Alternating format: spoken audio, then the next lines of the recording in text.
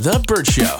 The One Less Lonely Girl Squad is back at it again. Oh, yes. See, I swear I have friends. I just want more. And I came on a couple of weeks ago and I was just talking about, the transition I'm going through in my life. It just felt lonelier than average. And I know that I'm not the only person who feels this way, especially when you're in your 20s and 30s and you're navigating a lot of different scenarios in your life and your life is just constantly feeling very turbulent. And I thought, it's great that I can come on and speak on my mic and be like, hey, does anybody want to hang out? And people can run to my DMs because they know who I am and can find me on Instagram. But I thought that's so unfair that other people don't have that kind of privilege. So I thought, why don't we all just get together and hang out? We're all looking for new girl besties. So why don't we just create a Facebook group? And so far, the One Less Lonely Girl Squad on Facebook has nearly 400 members in it. Nice. Congrats. We're a big girl gang. So we actually have our very first event happening this weekend. Again, I'm not going to give out any of the details on the air just to ensure that no scary people show up and try to crash our party. But the One Less Lonely Girl Squad is on Facebook with all the details with our first girl hike. And if you want to find that Facebook link, it's in my Instagram link in my bio. Do not DM me because I have gotten a lot of DMs of like, where is it? It's in my bio. Go to the link in my bio on Instagram at the Abby Murphy. I'm surprised though because I thought the last time you went hiking, you didn't. I didn't realize you enjoyed hiking. I don't. Okay. But I'm trying to do things that don't just involve alcohol, and I'm trying to good for you. Embrace other things. But yeah, then the next girl hangout will involve wine. There you go. That's going to happen at a winery. So if you want to go to that, hiking's not your thing. In a couple of weeks, we're doing a really fun axe throwing event at a winery in the Atlanta area. I dig it. All right. Yeah, it's all about balance. Balance, yes. Hiking and then alcohol. All right, Mo, is there an unwritten rule on how old you should be to get into the club? Yes. So Candy Burris, who some of you may know from the group Escape, some of you may know from Real Housewives, was having this debate with her husband, Todd, about his habits in going to the club. And I was curious as to how the women would feel, especially the married women on the show about this, because I do feel like there's always been like this unwritten rule about men who go to clubs. One being, are you supposed to behave differently as a married man? Like, are you supposed to come home earlier? Are you supposed to not be out as much? And then even in age, like I feel like people judge you when you get at a certain age as a man. If you're in your 30s, if you're in your 40s, there are men who still like to go to the club. And that's what this conversation was about. And they're in a barbershop. And I guess he not only goes out, he likes to actually close the club down. And she feels like at a certain age, and when you're a married man, you should not be closing the clubs down, even if you're still going to the club. This next spot. So why is there a big deal? Like, I'm okay. Right before you pull up to a bitch house, trying to make it seem like you ain't doing nothing. But you checking my location, so you know I'm at no chick's house. Unless the chick lives at the club, or lives at Magic City, or lives at a restaurant. You said what?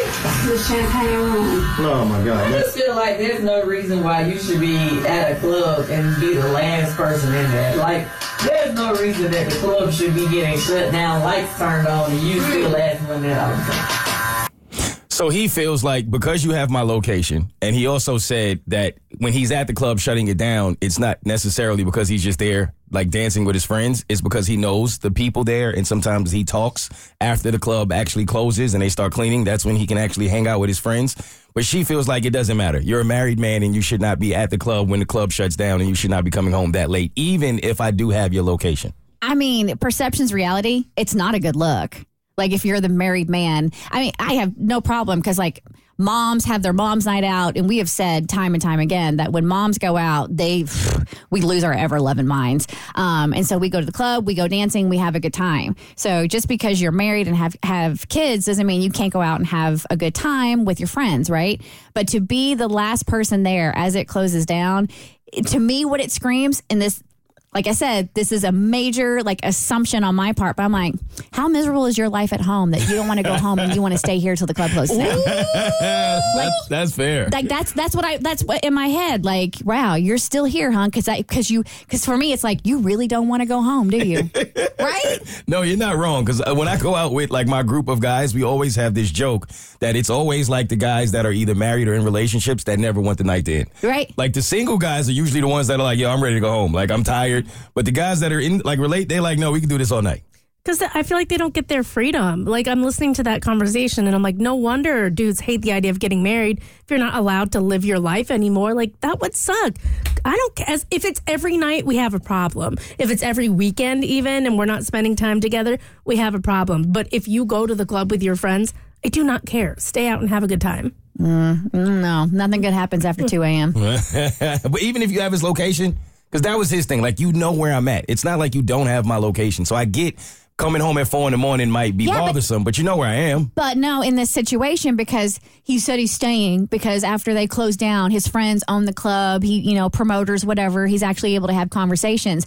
Well, they have offices, they have you have access to other rooms at the club. It doesn't mean something bad can't go down at the club. I get what you're saying. Because I know there's back rooms. Yes, there are. There certainly are. Would you be mad? So imagine you're married and your man goes out to the club and doesn't get home till after it closes down. It depends on the frequency. To me, that's the sticking point here. Because I don't think there's anything wrong with every now and then having a rager with your friends, going out, taking shots, like living life like it's the old days. But when I see videos of Leo DiCaprio, for example, out in Miami for the 50th time with some 20-year-old, it's a little icky to look at that because it does seem like this club thing seems like it's kind of filling a void for you. So to me, if it feels more of like a bad habit rather than just like an every now and then once in a blue moon fun time, that to me is where the difference is and what would be an issue for me. All right, speaking of icky behavior, we're going to share a few more of our icks because this has come up on the show numerous times, and I thought we needed just to have a refresh. We've done our icks before. Abby, what is an ick? An ick is something that basically just makes you feel cringe, and in a romantic standpoint, it's the thing that might make you not want to sleep with someone. So I came up with my list of icks is things a man could say that I feel are ick, right? And Mo, you were floored, and I have actually known a man to say these words, and it's just like the shoulders pop up. Chappy stick instead of chapstick. A grown man saying that? Yes, he did. No way. Flippy flops instead of flip flops. Cool beans. Oh. Now, I know Katie says cool beans all the Katie's time. favorite phrase. And that is fine. But if I'm dating a man and he's like, cool beans, not going to happen. Alrighty. Nah, I'm with you. That's an ick. And lastly, neato. Wow. Yeah, grown men say these things. Okay. Yes. So those are my ick words. Abby? For me, I feel like I constantly talk about the things that ick me out about men, so I'll just do generic ones. For me, I cannot stand the word Reese's. And I bring that up because I called Kristen out for it the other day. I was like, it's Reese, and those are his candies. There is no Reese. I'm also with you. I hate millennial words like doggo or neato or cool beans.